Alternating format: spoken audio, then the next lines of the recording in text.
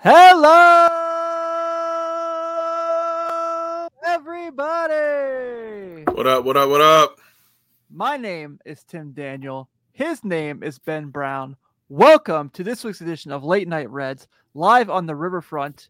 And joining us this week, the newest member of the Riverfront fam.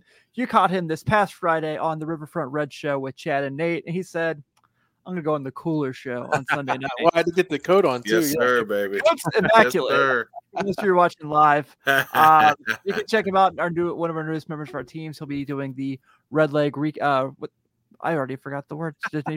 Seth, I'm terribly sorry. Red Leg Roundtable. Red Leg Roundtable. Seth Shaner. What's up, pal? Thank you for hanging out with us tonight. Hey, thanks for having me, guys. You sick of going on the Riverfront Red shows yet? No, my wife just looked at me and said, "I'll see you later." That's cool. Every Sunday, my wife says the same thing. Yep. No doubt. Well, we're happy to have you, man. So I will also do the same thing that Nate and Chad did this week. If you haven't checked out Seth's show this past week with Eddie Toppensee, please take the time to do so. It's worth it.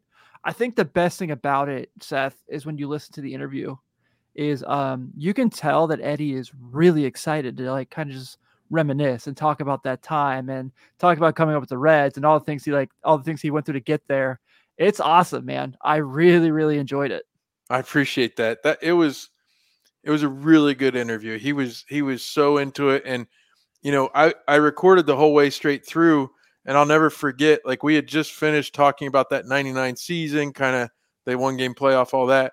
And I was kind of I still wanted to talk to him about his teammates. I hadn't gotten to do that a whole lot. We talked to a few guys, and I kind of gave him the little cue. I was like, do you want to keep going? And he said, no, let's go. And that lit a fire under me because I was so excited that he wanted to do it so badly. I told him 45 minutes. We were already almost at an hour at that point. We hit an hour. And yeah, we could have talked even longer, but it turned out really well, especially for the first effort. And I always say, especially on podcasts, things like that, I actually launched one back in 09 or 10 before, I don't know, most people didn't even know what a podcast was. I always say, if you start at a certain level, you can only keep getting better. And I think that's what we're going to do. Hopefully we'll just keep on getting better. My questions will be better, hopefully. And certainly nobody's going to be maybe as excited as Eddie was to talk to me, but hopefully it'll be great. It'll be great. Yeah, absolutely. Absolutely. So I also am stuck with the fact that tonight I am here on the podcast with two Buckeyes. Not that I'm an Ohio State hater by any means, not that I'm a Michigan fan by any means, but our two resident Ohio State fans just happen to be on the show tonight. Actually, Seth is Ohio State alum. Yes. So, there it is. take it. That's Ohio Stadium right here behind me here. You see the flag in the back. Okay, there you go. Correctly. Great win today for the women's basketball team. That was awesome. That was something else. And we got the injured Caitlin Clark and all that too. I just saw the video. She charged at that girl. Caitlin Clark. Yeah, come on. That's what I thought. That girl was clearly taking a video. She's not paying attention. And Caitlin Clark ran right into her. She was coming this way, and Caitlin Clark just came right into her. Yep. Yeah, I don't know. That was a charge on Caitlin Clark all day, dude. That means flop. We're going that way. Yeah, she did flop. She did. She hit she hit that Joel Embiid. I'm like, come on. This random girl from Ohio State could not have done that to you, knocked you down, and made you fall over the place. Not at all. Give me a break. Yeah, it was a great game for them. I'm gonna try to go to the Indiana game, I think. Yeah. I got to see Caitlin Clark play, man. She's unbelievable. They set a Big Ten record for attendance. I saw that. She's must-see TV, man. She's definitely must-see TV. So, guys, before we get into the show, I got to tell you, they don't pay me to say this, but I think I've been talking. I quit drinking. I cut back. Not that I was pounding beers by any means, but I was I cut back on the drinks because I just wanted to kind of, I got a kid now. I want to have a healthier lifestyle. Mm-hmm. I found this company called Athletic Brewing Company. They make these non-alcoholic beers. Really? I'm blown away how good they are. Huh. Shout out Athletic Brewing Company. Yeah, they can sponsor us if they want. They don't right now, but these things are really good, man. This is the Free Wave Hazy IPA. Tastes just like an IPA without the bitter taste at the ends. I'm blown away by it. Well, let's clip this and send it to them and say, hey, we love you here at Late Night Reds. Yeah, I've I had a Warped Wing cherry vanilla cola for dinner. So There you go. my brother-in-law lives down in Mason. He brought some up at Christmas time. So cherry vanilla cola with real sugar. So Man. Oh wow. So you That's mentioned legit. that. My all-time favorite soda, and I think it was on shelves for like the shortest time, was cherry vanilla Dr. Pepper. Okay. It was so good. Like that was like when I was in middle school. So anytime I go to a restaurant that has one of those Coke free machines, like Five Guys or something like that, the first thing I do is click on the Coke. Then I'm like, do they have it? Do they have it? Do they have it? And then like, God bless that cherry vanilla section of that free machine. They probably run out of it while I'm at the restaurant. So, Mm-hmm. but you guys are here to hear us talk about the Reds, and we will get to that obviously. But first, I have to do this because it's the first show since it broke. Everyone, thank you so much helping us out, getting to 1,000 YouTube subscribers. That is awesome. We worked so hard for that, not just, between us here at Late Night Reds, Chad and Nate, Joe and Greg at the Bengals show, all this over at Riverfront U. We have been just putting a ton of content together. We're so grateful. Thank you guys for everything. And we got some fun stuff planned this season with the Reds. Ronnie Snyder's popping in to say what's up. He's like, I can't believe this is coming. We got an unbelievable run coming. Ronnie, you're not wrong, my guy. We're going to talk about a lot of that stuff. But just want to make sure we give a thank you to everyone, whether you're a Patreon subscriber or not. And if you're not, you should be. Seth can attest to this. He was one before he became a member of the team. We have a lot of fun there. So it's awesome. Hate to start the show on a little bit of a bummer. But we officially this week got news that Sports Illustrated is no longer going to be publishing and sending stuff out. And Ben, I just realized what shirt you're wearing. You like that? Yeah. That's I told you I had one. That's awesome. So perfect. Shout out to Cobra. Hey, listen, that was for the 1,000 subscribers, bro. I had to break this out. We're bopping all right. Yeah. Just me and the boys bopping, Yeah, absolutely. But Sports Illustrated is officially not going to be publishing and sending magazines out. And like super bummed, man. It's brutal. And look, I get it. Technology, the way things have changed, but we're all in that age group when like that was, if you had a subscription, you got it every week, it was at your door. And that was how you learned about people. Like that was how we learned about LeBron James. That was how we learned about Tiger Woods. Like that was where you saw people who kind of got raised and like brought to the national attention. Well, that and Sports Center and things like that. But I will never ever forget when I was a kid. I was probably 10, 11. My dad got me a subscription, and LeBron's on the cover, the Chosen One cover. Mm-hmm. I'm like, who is this kid from Akron? Like, why is he on the cover? And I'm reading all about him. I'm like, oh, okay, I guess he's pretty decent. And then I like watch Sports Center and they like got high school basketball highlights. I'm like, oh, I guess this guy's really cool. Next thing I know, I'm ordering pay-per-views to watch St. Vincent St. Mary games. That was the power Sports Illustrated had. I remember so well. I had Sports Illustrated for Kids when I was really young. The trading cards inside it where you could like break them out. Yeah, absolutely. The Dion double cover with the Cowboys and the Reds was one of my favorites. And he was all the trading cards inside the thing in that one.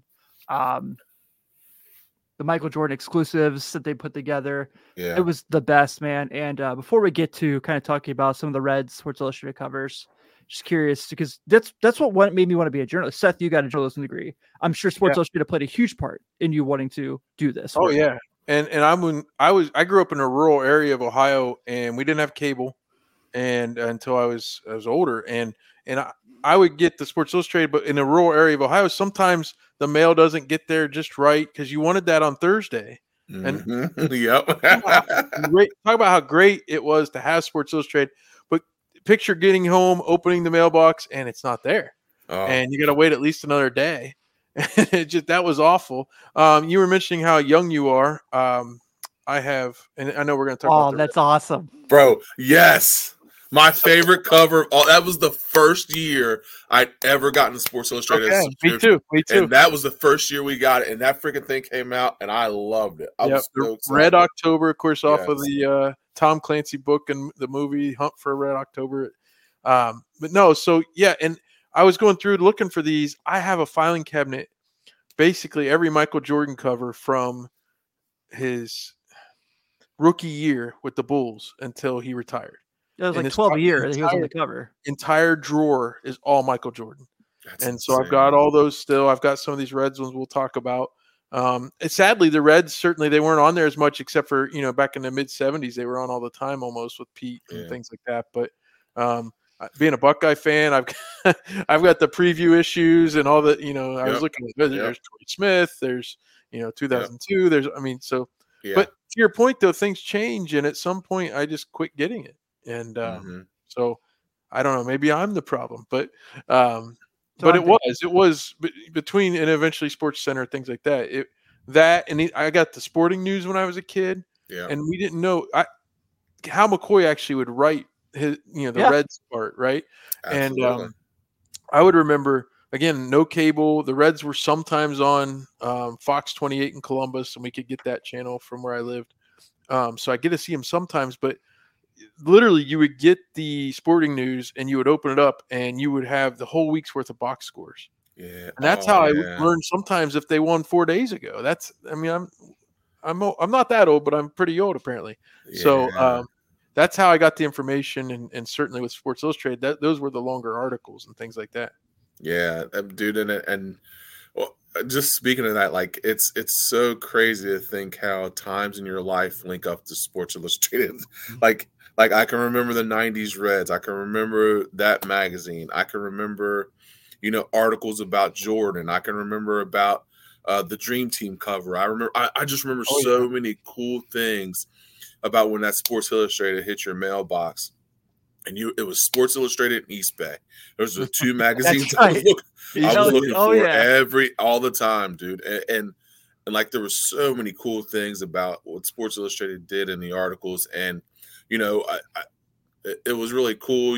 I have a little bit of more connection because, like, when Sean was on the cover, and when he was in Faces in the Crowd, and when they came to his house and we were all there and they were interviewing him, and so Sports Illustrated had such a cool impact on everything that we were able to do.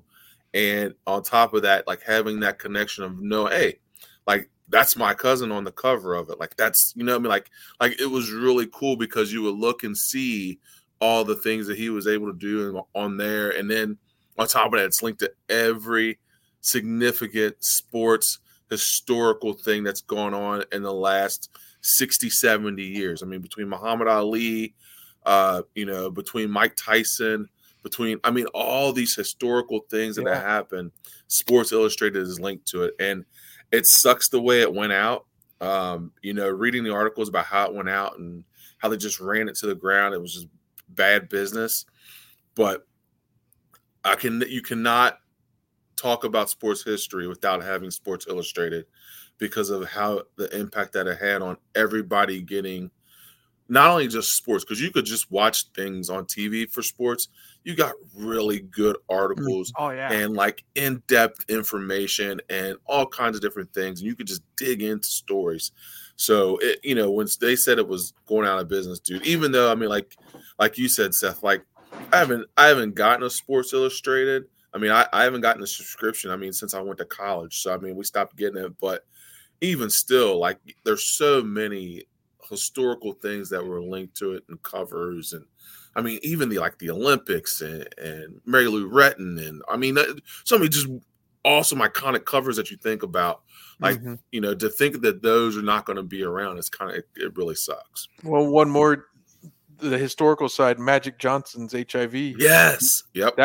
We knew the news by then and all that when it came out, when we got the magazine, but that story, I don't even remember who would have written it, but you just learn so many more details out of those, because even a newspaper article, having been in journalism a little bit, a newspaper article might be 450 words ish, around in there, but we're talking 2,000, 2,500 words or more for these articles. And they can get so much more in depth. And, in fact, I'm a bit of a Tony Kornheiser fan, and he did some freelance work for Sports Illustrated, and I think it was for Sports Illustrated that he wrote a Nolan Ryan piece. And my favorite part of it, and I tried to write a few things like that myself and probably failed, but my favorite part about that type of journalism is they would go immerse themselves, the writers would, with the person. So he went down to Texas and he's at Nolan Ryan's ranch back in like 1983, visiting with Nolan Ryan. And it's like those kind of stories were the ones that were always the ones that sucked me in. Because can you imagine being the writer, but you're almost like a fly on the wall in the limo or wherever you are. You're not part of the story, but you're in the writer's in the story and he takes you with them. Yep, absolutely. It's funny you guys say that. I just looked over the last Sports Illustrated cover I got. Oh yeah. So it's the last one I'll ever have, apparently. Right. Well, Pat Forty still writes for them, and he released something on his Twitter about while it looks really bad, and it's there was something about like it's not quite as bleak as they're saying, but yet on the other hand, yes, it is. So right. I'm not sure what we'll end up seeing, but I've enjoyed seeing all the Reds covers and all the different tributes on Twitter and different social media. So yeah, absolutely. So Seth, I probably should have filled you in. And I don't do this to brag, but Sean Alexander is Ben's cousin. That's what he meant by all that. So, you said I'm sorry. Yeah. My bad. So I was like, I don't do it to brag by any stretch, but I wish we could have pulled him up north instead of letting him go down to. Yeah, you ain't lying. We'll tell you those stories one of these days. Yeah. But I did want to show off some of these. We got some from the patrons that they talked about some of their favorites, but wanted to share some of my favorites. Eric Davis on the cover of the smash hit. I know Joe Farfsing said that was his favorite. Joey being on the cover in 2010. That article is really fun too because it talks about the Reds were in LA playing the Dodgers. It was during the 2010 NBA Finals. Yeah, Seth's got it right there. I have it somewhere in here. And he actually asked Dusty if he could stay back and watch the Lakers Celtics game. It was Game 7. Griffey, that's one of his couple covers he had with the Reds. When he came back and was right around when he hit his 500th home run. That was one of my favorites. Look how happy he is. That's just dude. That's that smile, dude. Yep. We've got the one Seth showed earlier, Red October with Chris Sabo. I like this Johnny. This is my Johnny Bench is on the cover a lot. Mm-hmm. This one here, the How Go to the Reds one is my favorite. Series hero Johnny Bench homers in Game 4, and then because that's the 76 series when he went nuts. He did go, he went insane in that series. And then How the Reds Got Junior, which is also a fantastic one. My personal favorite, and I think Hooper said that this was his favorite as well. The Deion Sanders Man of Steel. Oh yeah, one of my favorites. Roy McMillan was on the cover, and then we have this one here with Johnny Bench and after they won against Boston. So I picked these cautiously. Strictly for the sake of, as we know, I don't ever give Pete Rose his flowers, and I won't. For not for the baseball player he was, but for other things. He certainly deserves what he did in the field. And I did not share the March Shot one for other obvious reasons. Yes, but well, Nate bought all those. He's got those on his coffee table. Yeah, that's true. Yeah, we got Joey Gaditz in the house tonight. The young guys this season, the City Connects are pretty cool. Up? Did you guys see the bobbleheads promos for this year? They look good. I did. Yeah, it does. The Jake Fraley one with the helmet on, that looks great. Yeah. Man. I was surprised. Is it the Elly one? One of them is on a weeknight, like on Wednesday night against Cleveland, and I was surprised they would do it on that night. I guess I know they think they'll get a lot, but if they get all the Cleveland fans coming down, what are they going to do with them? I've still got an Adam Wainwright one here somewhere from when I went and saw the Reds Cardinals this year. I tried to put it on eBay, nobody bought it. Wow, what the heck? I might have to throw it out in the street or something. You can do that. I won't stop you. Yeah, I just want to make sure we gave some love to our good friends over at Sports Illustrated, and we definitely will be missing it. Pat Magooch in the house to say hi. Hey, what's up, Pat? What's going on, man? So let's talk a little bit about obviously not a big news week, but Seth, you guys kind of touched this a little bit with Chad and Nate earlier in the week, but we got to call Bubba Sparks because this Jonathan India and the Reds thing sounds like it's going to get ugly. And it's not looking very good. Ronnie, I do see your comment. We will definitely touch on that because it's going to be interesting. I really like that question. So it looks like India and the Reds obviously going to arbitration. And I have to imagine that, like, we're not going to do the should they not trade him thing. We did that already. 10 times this offseason. But I have to imagine if you're Jonathan India, that some irritation might be kicking in the sense of I was rumored to be traded all offseason. You guys told me at Reds Fest you guys are going to keep me. You've discussed potentially playing me in first base. You've discussed maybe, the outfield's been a rumor. I'm going to DH. I saw MLB Network put up their projected lineup, and they said they had India DH over Strand. Yeah, no, that's not happening. Yeah, no. But I don't really, I've never been in an arbitration hearing. Obviously, you always hear that they're not fun for both sides, but I don't know how this thing shakes out. It looks like obviously he's going to be on the big league roster come the end of March when we do the Nixon Zell Memorial game. I mean, opening day. But I am really genuinely curious. What does this Jonathan India thing look like? Even if the arbitration ends up okay, but it's like they come to a settlement. Like, is he going to be like really happy to be showing up in Goodyear and like, hey guys, what's up? Everything's cool. Nothing's wrong. Nothing's wrong. Yeah. Go ahead, Seth. I was a little moved by Chad Dotson's thoughts the other day because he said, hey, 800,000 is not that much. The Reds could have come closer and made a deal. But my feeling was, having grown up through the years and seen how many times years ago the Reds used to go to arbitration all the time.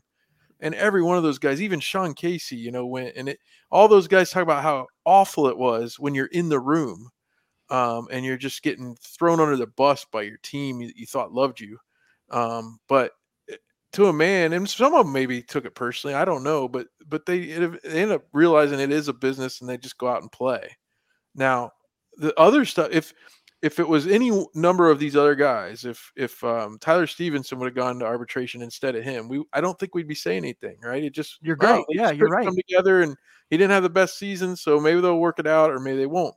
But because it's Jonathan India, and because there's reason for us to love him, and I know many of the people that watch this show or listen to this show do. But B, there's so much talent in the same position he plays, any of the positions he can play, including DH. Yeah. So I think the Reds are just being pragmatic about it. And they're saying, we're not going to come to his number, even though it's only, quote unquote, only $800,000, when we have all these other players that can play there. And it's going to get decided. The panel's going to decide it. And the Reds are just as an agreement as the Players Association that once it gets decided, that's what we'll pay him. Yep. And you hit the nail on the head. I don't think the Reds are worried about anything because they've got so much talent in all the positions that he plays. Yeah. So like whatever arbitration decides is what it's going to be. And we're going to go from there. $800,000 or no $800,000. Like to me, India doesn't have a leg to stand on because I know that the Reds are talking about trading him and doing all these different things, but this, that, and the third, but that's a really talented roster. And Seth, you said it perfectly. There are lots of reasons why to love Jonathan India, but there's also reasons why we don't need him. Like there's both. I mean, you can see it on both sides. Like, so if it goes arbitration, I don't think the Reds are really worried about it because it is what it is. I just don't think it's something where it's going to be too crazy. Now, the only way it'll get crazy if it's on India's side. I mean, that's the only way. I mean, the Reds it is what it is. I mean, but they can still trade him then anyway. I mean, correct, and they can get rid of him. They can get rid of him if he's not happy. They can get rid of him if he becomes, if he becomes a problem. They can get rid of him. They can trade him. They can, do whatever. I mean, he really has no leverage. I mean, but this team is so together last year, and now that Joey Votto's likely gone, which is I don't want to even think about, but India is the leader. He's the elder statesman, as young as he is, and so I mean, his teammates may pick him up if he loses the thing and he ends up $800K lighter. They could pick him up, and it could be a rallying cry, or who knows? But if he would have followed up his Rookie of the Year with as good or better, or even getting better along the way these last 2 years, we wouldn't even be talking about this. He'd probably have a long-term extension. Yep. But he's been hurt and he's been some things. And, Jose Barrero will be the first to tell you could get passed pretty quickly by a bunch of young guys coming up behind you. Yep. Life comes at you quick. You know what I'm saying? Like, it ain't no joke. I can't play the song anymore because we're monetized now. Yeah, I know. Oh, I know. Man. You know what? Just pretend it. Just let's just do it in your mind. Let's see what happens, right? Oh gosh.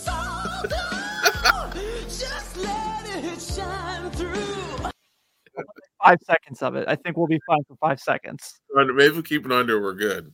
If we're not, maybe we just get rid of it. But it said Barrero, so we had to do it. We know the magic button.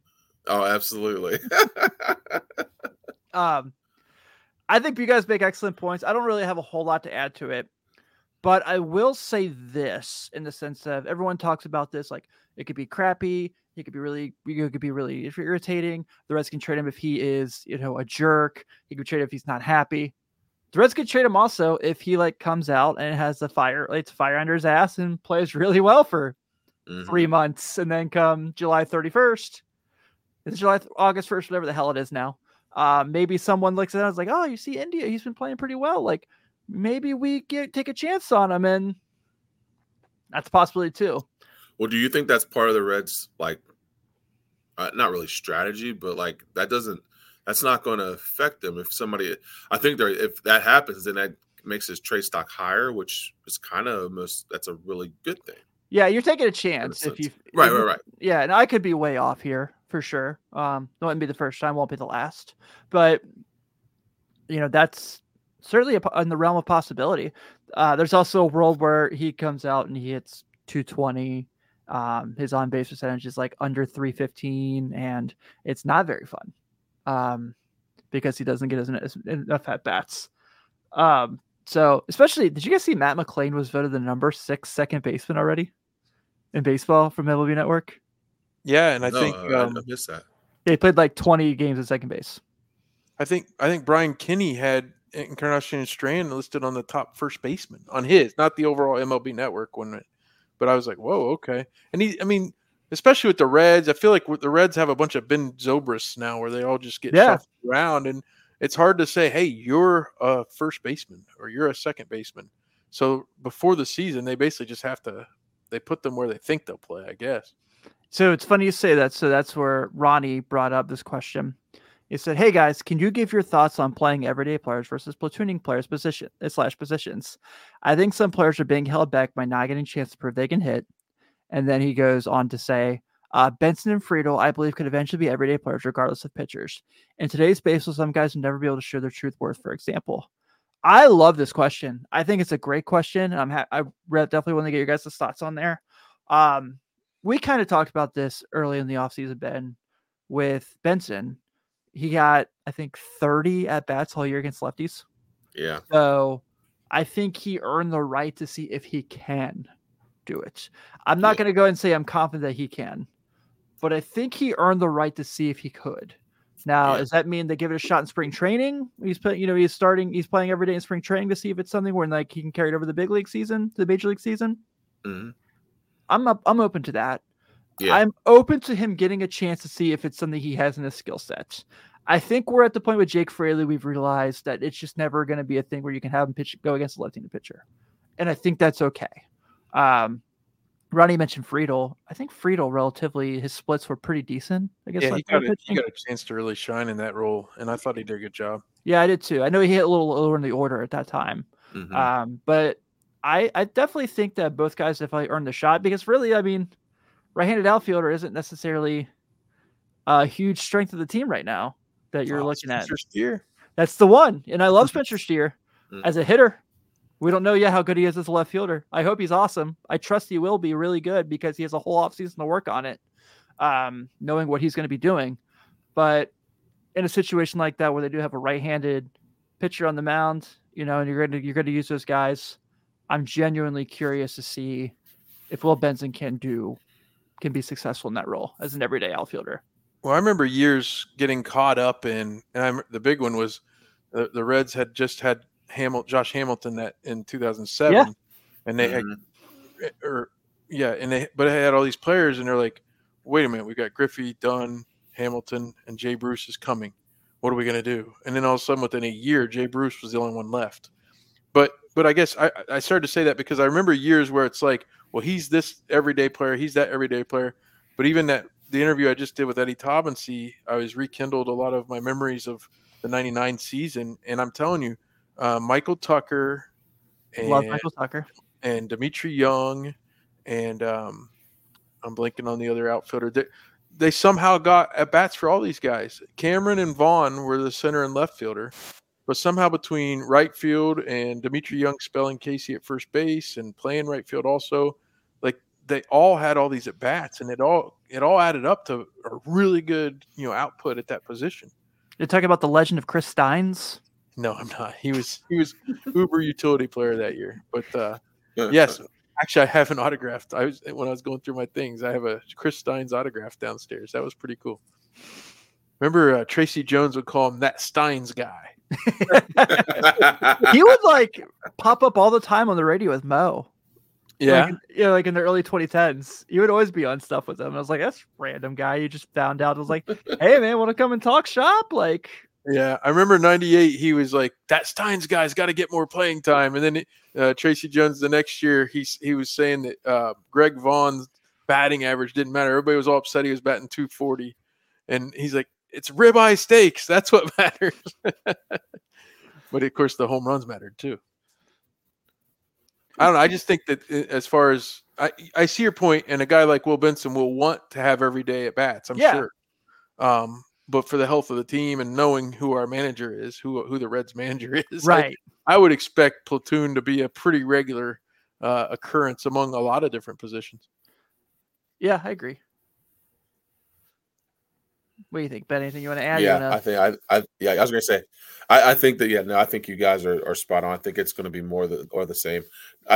Does Benson earn the right? Yeah, but I mean, like, I think Seth brought up a good point. Well, you know who our manager is, and you know what the road they're going to take, and yeah, they'll platoon it, and I think and truth be told, it all shakes out in the wash. You know what I mean? I think that the more at bats they all get, the better. At some point, it'll come up, and it'll be a lot of fun.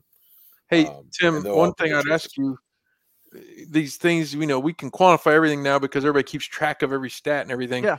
It felt last year like the Reds faced more left-handed starters than didn't normal. it? So that's what's weird. Normally, I would say Will Benson's going to play so much more just because you play against right-handed starters more. And then as the game goes along, maybe somebody pinch hits for him or whatever. But I felt like every series, it's like one or two left-handed starters. It just felt really weird. Mm-hmm. Yeah, you're right. It definitely felt that way. I think that's really, really fair point. You guys, your conversation with Tob and C, every day is a field trip with this comment here. I don't know. Can we just talk about the 99 team? Can we have some fun for a second? Like, let's do it. Oh my gosh, man. What a fun summer that was. Man, like Mike Cameron, loved Mike Cameron, was one of my favorite players in Reds history. He was only here for a year. I went to so many games that summer. I was 9 going on 10. Yeah, because I turned 10. My birthday's in July. And so my dad and I, we lived in Bellevue. So we would always just walk the bridge and go to games. And I just always remember that team always being like, they'd be down like 8-4 in the 9th. And they would find a way to crawl back in the game all the time. It was just the best. So like you doing that, like having that conversation, it just gets me like, and anytime someone brings up that team, and I just get so nostalgic and I feel so excited. And also that was the year they debuted those uniforms that did not last very long. Well, they actually they put the black T-shirt and hat because they were winning on the road so much. The original deal was that the red T-shirt and the red hat with the black bill was going to be the home uniform, and then the black T-shirt underneath the vest and the black hat would be the road. Well, they were winning so much on the road that they started wearing the black at home. And they rarely, if ever, wore the red at home anymore. And it was, people don't like the black, I get it. But I at the time, I've got the Pokey Reese vest jersey hanging upstairs. That team. So I was 11 in 1990. I will never forget it. I loved every minute of it. For some reason, a friend of mine at school was a Mark McGuire guy and loved the A's in Southeast Ohio. And I called him the first time I ever trash talked a kid. It was when I was 11 years old. Eric Davis hit the home run. and the phone could not have been off the hook faster. I'm yelling at my buddy. We're 11. I'm yelling at him. Did you see it? Did you see that? And of course they went and loved it. Loved every minute. Loved the 95 season. I got to go to more games in 95 being in high school and that sort of thing. But the 1999 season, again, my hometown was 3 hours away. Columbus around 2 hours. We went down I-71 so many times that spring and summer, and it was just so much fun. And you're right. That I remember getting into the ballpark one night, and I think I shared this with Thomas. I'm telling you, I think it was J.D. Drew hit a line shot, and it was the only hit of the game, and they got him out at second trying to stretch a single into a double. And Ron Vallone, of all people, one-hits them the rest of the way to like the 8th inning. Oh, is that game? Danny Graves or Williamson locks it down. And I mean, the night that Randy Johnson pitches and Dimitri Young hits a home run, it's 1-0. The Reds win 1-0 against Randy Johnson. I mean, there's so many of those types of games where a guy came out of nowhere and did something and just was amazing. You remember the Colorado and they won like 26-4, 25-12. Yeah. Actually, Jeffrey Hammonds had like 3 home runs, I think. Yeah, that's the night. That's the one Eddie Taubensee said. He goes, "Yeah, I didn't get to play that game." But then he said because it was a day game after a night game. And he said sometimes you're given a day off as a catcher, as the regular catcher. Yeah. Sometimes you're given a day off and then something happens and you know you're going to get put in. He goes, but when we got that big lead, he's like, I knew Skip wasn't going to put me in, and it actually was better because I could rest. But that game was insane, 25-12. Yeah, that was like pretty early in the year too. Yeah, that was May. What else was like? There was so many. I remember when Cleveland came to town; those were fun games. I think I went to a couple of those. I remember actually, Darius Rucker sang the national anthem in one of those games. I was there.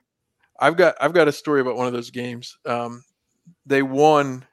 I think it was on a walk-off of some sort. But back then, I don't even know if I might have had a cell phone, but maybe not. But I remember I called up to my my apartment at Ohio State, and I'm at the Reds game, and the guy my roommate or my next door neighbor who was always there, like our Kramer, he would always just walk in. He said, "Hey, you got some messages here," and so he played them, and one of them was from Rob Butcher calling me. And it was because I had met Marty Brenneman at the Sweet 16 Elite 8 because Marty would do the radio call. So I met Marty there down in Knoxville, and Ohio State was there. And he told me to look him up sometime. So I gave him like my information or whatever.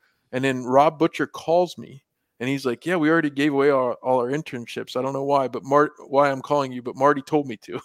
So Rob Butcher was calling me to basically tell me I couldn't have a job. But here I am at the game, and I'm on the phone. I'm like, "What? Rob Butcher called me? What?" So I'll never forget that night. It was crazy. But I was at that game with my grandfather, and Grandpa always liked to get back on the road, but we would never leave early. But man, they hit that home plate, and I think we were out the exit as fast as you can imagine. I was I'm looking up games now just because I'm like getting all nostalgic. Oh, yeah. I remember July 15th, 1999. I was there when they played the Rockies. They won 10-7. I was at that game. Steve Paris was like incredible in that game.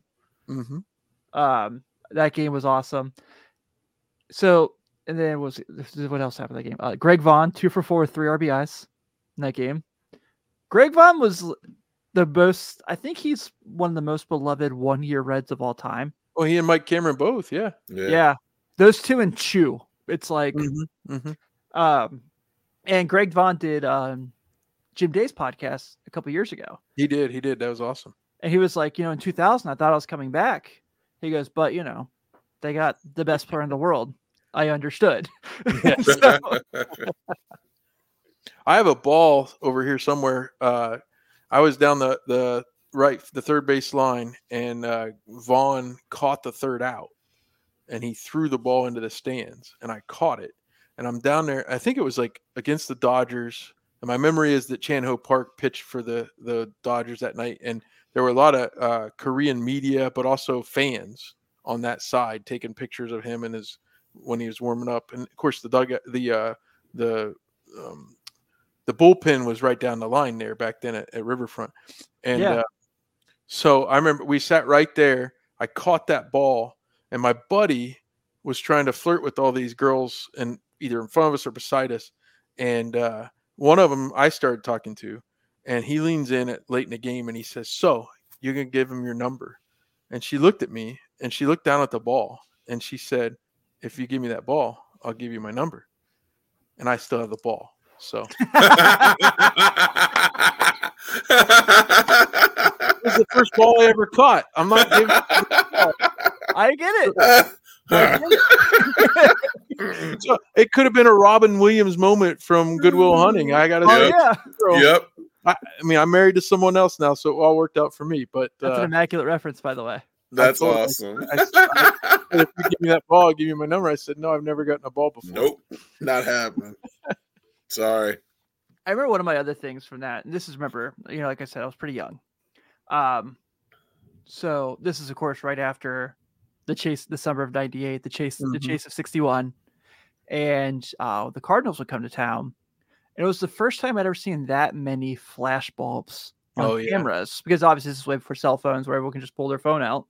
Yeah. And when every time Mark McGwire would step in the box, I remember I was sitting in the red seat, in the green seats on the other side of the stadium, like on the left side, because he batted right-handed. I might have that wrong. Anyway, my point being, and it was all you just saw was like flashing lights. And I just remember thinking like that was so crazy. Barry Bonds was the same way. If I ever get Jamie Ramsey back on the show, I'm going to have him tell his Barry Bonds story, because it's one of my all-time favorite stories. It cracks me up every time. I just feel like if I tell it, I'm not going to do as much justice as he could. And so that's one for sure. Seth, our next show, we're going to start a podcast just about the 99 Reds. I hope to have as many guests as possible. This is the 25th anniversary of that season. I'm hoping that as many guests as possible. I've got one. I think I can't announce it yet because he hasn't. I've got a return to someone I know that they told him he wants to do it. So hopefully we'll have that soon. But the thing about McGwire is funny. Eddie Thomas's memory was really good. That's one thing a friend of mine told me about the interview. I'm sitting here scrolling through Baseball Reference. I've got my own notes, the show notes I put together. So I was ready. But some of that's off the top of my head. But Eddie remember, like he would talk about, he threw me a slider or whatever. But his memory, it was only one inning off that Cardinals series in late September. He did hit a home run. Mark McGwire, and people forget this, he hit 70 plus home runs, right? And 70 home runs in 98, but he hit over 60 in 99. Yeah. And he hit 60 and 61 on that series with the Reds there in late September, and the Reds were trying to get in the playoffs. And Eddie's right. He hit a home run early, McGwire did, and Eddie hit an upper tank job to win the game. Eddie said he thought it was in the 7th inning. I think it was the 8th inning, or maybe I'm reversing that when I looked it up on Baseball Reference later. But you I don't know, golfers can do this too. You can remember exactly what club you hit, all that stuff. But for Eddie to remember, that guy, and he remembered who started the game in the Phillies game when they hit 9 home runs. He knew exactly who it was, and it was Paul Bird. But he wasn't looking at anything. I could tell that was off the top of his head. Yeah, Paul Bird started that game. I hit 2 out. And I'm like, okay, all right, we'll take it. It's that catcher's mind, I guess.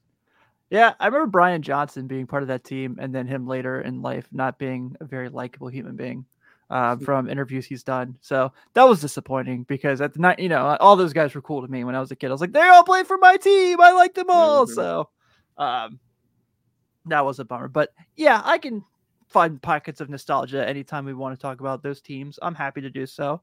Let's get to this before we get off the hinges here. So kind of real quick, because I think that one of the things that's kind of going around right now is we're all very excited for 2024, and we should be.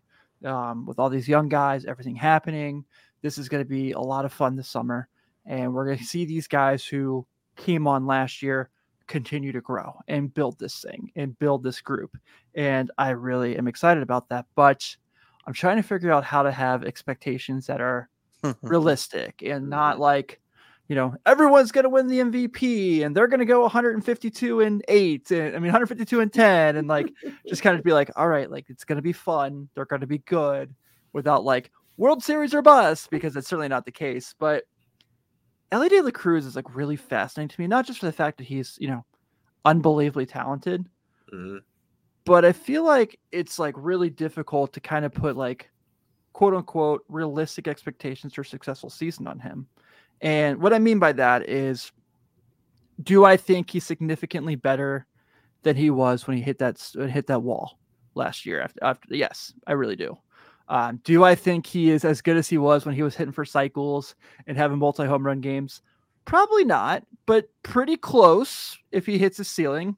I think if he hits the ceiling, he's switch hitting Julio Rodriguez, and that's pretty fascinating to say. So I looked at Fangraphs, and for those who are watching on YouTube, thank you for doing so. There are projections for him next year. So this is what he did last year.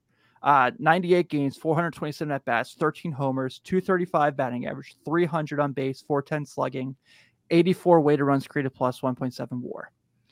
Again, really, really rough couple months when there was film on him and he didn't have a whole lot of time to adjust. 2024 projections are 130 games. I certainly think he'll play more than that. 560 at bats, 21 homers, a 246 batting average, a 311 on base percentage, a 442 slugging. So that's right over a 750 OPS, which is league average. 96 weighted runs created plus, and 1.9 WAR. So guys, I ask you, is that enough?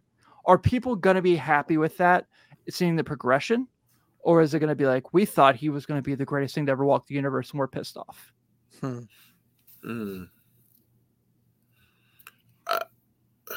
It depends. Here's the thing. Anytime you're dealing with projections and what you think somebody's going to do, there's going to be excitement and disappointment on both ends. So I think Elly will play better than he did last year, but I think it's hard for us to harness those expectations, because we see the talent. Like we see the talent. We see what he's able to do. We see the speed. We see his ability. We see him hit balls to the moon. We see him, we've seen him do all these things. So it's hard for us to kind of harness our excitement for what he's going to be. The realistic part of my brain says that he's going to be better, but there's still going to be struggles. What is he, 23? 22. 22? Yeah. I mean, he's 22 years old, and he's playing against some of the best athletes in the world, best players in the world. So there's going to be struggles. But I can't say with his skill set and the thing that he's able to do that he's not going to get better. And that's the fun part about it. Like Miguel Cabrera wasn't automatically Miguel Cabrera when he came into the league as a 19-year-old kid. Miguel Cabrera hit his stride 10 years, 6, 7, 8 years into the league when he started becoming MVP and being able to hit the ball and see. So it's a progress thing. So do I think that he's going to be the ball? Yes, Ronnie. absolutely, Ronnie, absolutely correct. But we have to be able to be realistic about his progress. But I do think his progress will be significant, because I think that he is too skilled of a player for it not to be. Long story short. Well, I think part of it is last year, from the time he started, and I think he had an injury very early, right, in AAA. Mm-hmm. Mm-hmm. But from the time he finally got on the field to the end of the season as a big leaguer, that probably was more baseball than he's ever played. Yeah. In a long stretch like that, especially from June through the end of the season with the big league club, seeing things he'd never seen before. So when I see the projections you just had up, Tim, I think part of me wants to say immediately he's going to be better than that. Okay? Me too. I just can't imagine. Now he might only hit 246, but I think he'll get on base more. And I think he'll hit for a little more power. I don't know if that means more than 21 home runs, but I think his slugging will be better. Mm-hmm. But just remember also, even though the month of September and even maybe most of August was really rough, every 3 or 4 games, he still did something to impact the team that nobody else in the planet can do. Mm-hmm. And so that's where, if you just turn a blind eye to the numbers of a 22-year-old playing in the big leagues after having a 6-inch growth spurt 3 years ago. I mean, Right. it's so ridiculous. People talk about like Ohio State center Okpara and how he just got to the United States 3 years ago. Mm-hmm. And I'm not. The two don't compare. Elly's such a better athlete, but like, he never held a basketball in his hand until really a few years ago, and now he's playing D1 college basketball. We see this happen in basketball quite a bit, where somebody comes over and hey, you're tall, go play, right? But Elly is doing things often that we just don't see. The steal of home, like I referenced with Chad and Nate the other night. I was at that game in St. Louis when he scored from third on a grounder to the second baseman or shortstop on a drawn-in infield. I mean, it just doesn't happen. I remember one time Dion, when he played for the Reds, tagged up at third. He looked at Ozzie Guillen, who caught a pop-up at shortstop, and Ozzie nodded at him like, yeah, try it. And Dion tried it, and Guillen threw him out. I remember watching that play, and it's like, Dion's fast, but Elly... It's so we need to just enjoy it, but also he's going to help the Reds win, even if his numbers as a 22-year-old don't stack up to the Herculean heights that we thought he would be. So to put in context right now, looking at FanDuel for their futures, here's one thing I can count on for sure with Elly De La Cruz. Over/under stolen bases, 39.5. He's getting 50 bags this year. He's getting 50 bags. Yeah, I think so. Yeah. 50 bags is a no-doubter. Yeah. The game changed this past year, right, with the rules. I mean, yeah, exactly. Imagine Billy Hamilton in this game. Like, right. You'll laugh at this, Seth. So we had Drew Stubbs on a couple times over the summer. Yeah. One of my favorite dudes. I would interview Drew Stubbs every week if he would be willing to. Just a great dude to talk to. He'd probably get a restraining order for you, but yeah, probably. But we asked him, we're like, okay, so you came in town for Bronson's Reds Hall of Fame induction. You saw Elly De La Cruz play. Do you think you could beat him in a foot race? And I loved it. He goes, no proof I couldn't. Right. Well, and I was thinking about that today, and I referenced golf earlier, but I am not a great golfer. I'm an okay golfer, but by standards of the people who actually pick up a golf club and try to play golf, I'm decent. So, but you have to have confidence in yourself, right? Drew Stubbs made the big leagues. He was a good big leaguer. Yeah. Like that guy, a guy like that, even though we as fans or the media might look at him and say, well, he did this or he didn't do that, or he wasn't, this for that long or whatever you want to say. And I don't mean Drew Stubbs specifically. I just mean your run-of-the-mill big leaguer. Like, for them to get where they got took so much self-confidence and so much hard work and so much everything. And if you couldn't get in the batter's box against that kind of heat without some self-confidence, right? Like, yeah, no kidding. So tell anybody who was known to be fast that they can't beat Elly De La Cruz when Drew Stubbs was in his prime. Could you have done that? Like, there's no way. Even if in his heart he knows, yeah, he's way faster than me. Right. But you referenced Sean Alexander earlier. I'm sure he would say the same thing about himself, but even some NFL players he played with, to get there, they had to have so much self-confidence and like believe in themselves so much, almost like in a wrong way. Cause it's like, no, like, don't try to hit it over that water, Seth. But if you don't have conviction, you should never even try, right? Man, you're not. Yeah, absolutely true. One of my all-time favorite quotes about professional athletes, Richard Jefferson said it, and it just always stuck with me when I think about, like, I'm watching an NBA game and I'm like, that guy's not very good. Like, and he said, like, are you aware how good you are at basketball if you suck in the NBA? Yeah. Right. And it always stuck with me. It just always is something that I was like, yeah, he's right. Because, Cameron Payne might not look too good in this Milwaukee Bucks Phoenix Suns game, but if Cameron Payne goes and plays at the YMCA, it's a whole different story. Right. Mm-hmm. Well, I don't know if I listened to Ryan Russillo's show, and he does life advice at the end of every episode. Yeah. And the guy will write in and say, oh, poor man's Andrew Bogut, or whatever. And it's like all the guys who can't really play say they're a poor man's like really good player. And meanwhile, recently, an actual D3 college basketball player, a kid who played college basketball 15, 20 years ago, wrote in, and his comp was way lower. like it's like the guy who actually probably is better than most of these guys writing in said, my comp is this guy. Right. Yeah. So this is a great point from Ronnie. Ronnie, thanks for hanging out tonight, man. You've been man. Really you've been awesome, Ronnie. Thank you. Definitely appreciated it. He said, I've seen a lot of talent come to Cincinnati. You just sometimes can't watch the player and see that they have it. These young guys all have the it factor. Mm-hmm. And that's true. And that's also frightening because it means that like something like if all these guys don't like hit the thing that we think they're going to be, it's not a bad thing. It's not a problem because there's 4 other dudes. So.